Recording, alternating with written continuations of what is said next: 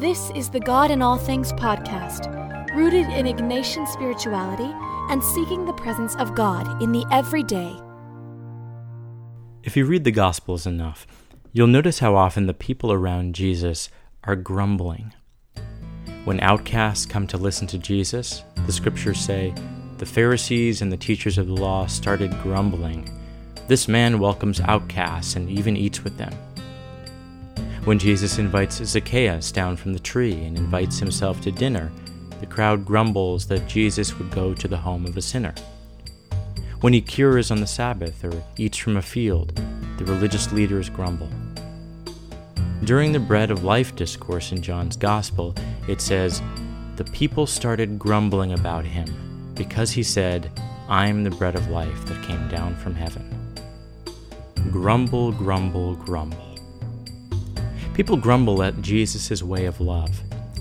Yet I never get the sense that Jesus ever grumbles.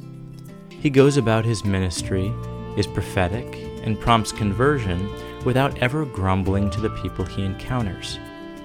He observes and cleverly points out his observations so to open eyes, never once judging the other. By judging, I mean calling into question the dignity or worthiness of the other.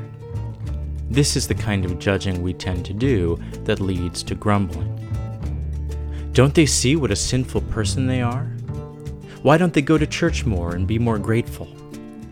They don't realize they're living in sin. Comments like these have a bad-tempered and self-righteous undertone that causes us to call into question the other's worthiness.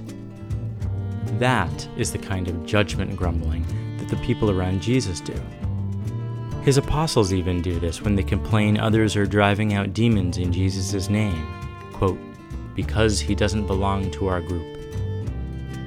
Jesus steps back and says simply, whoever is not against us is for us.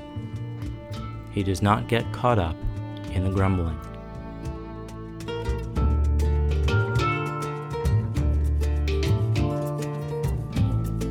Jesus' lack of grumbling shows a spirit of freedom.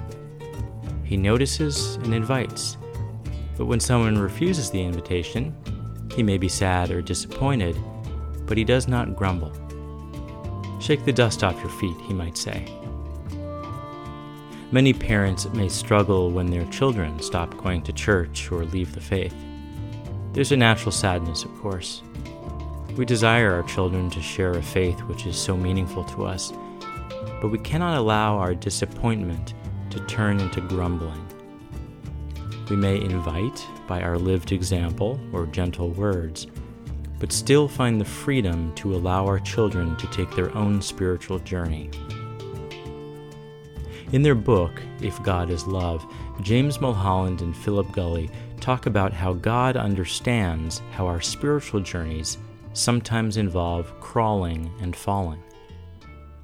Quote, why is it that when children are beginning to walk, we celebrate their every step and accept every fall?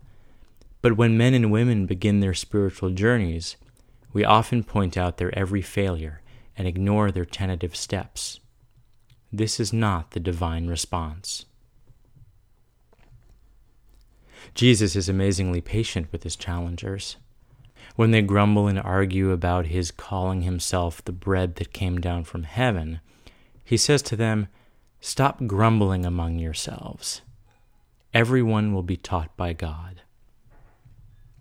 There's a freedom here, a patience that his teachings may take some time to be received and internalized. Jesus doesn't grumble back. He recognizes each person's belovedness, even the sinners, outcasts, and Pharisees, a sign of which is that he shares a meal with them.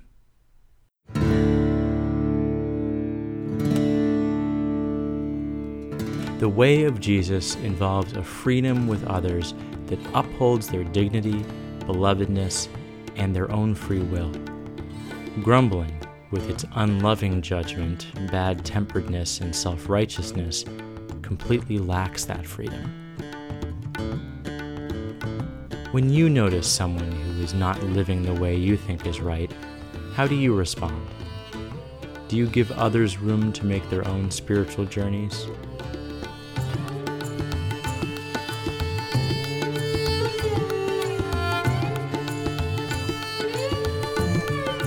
For more, visit godinallthings.com. Do you need something to pray with this Advent? At IgnatianResources.com, we have a 4-week downloadable series called Imagine Advent. Using traditional Advent scripture readings, the series invites you to enter into them by way of Ignatian imaginative prayer. While the series can be purchased for groups to pray and share with, individuals can access the audio version of the meditations for free. Learn more and download the audio at IgnatianResources.com/Advent.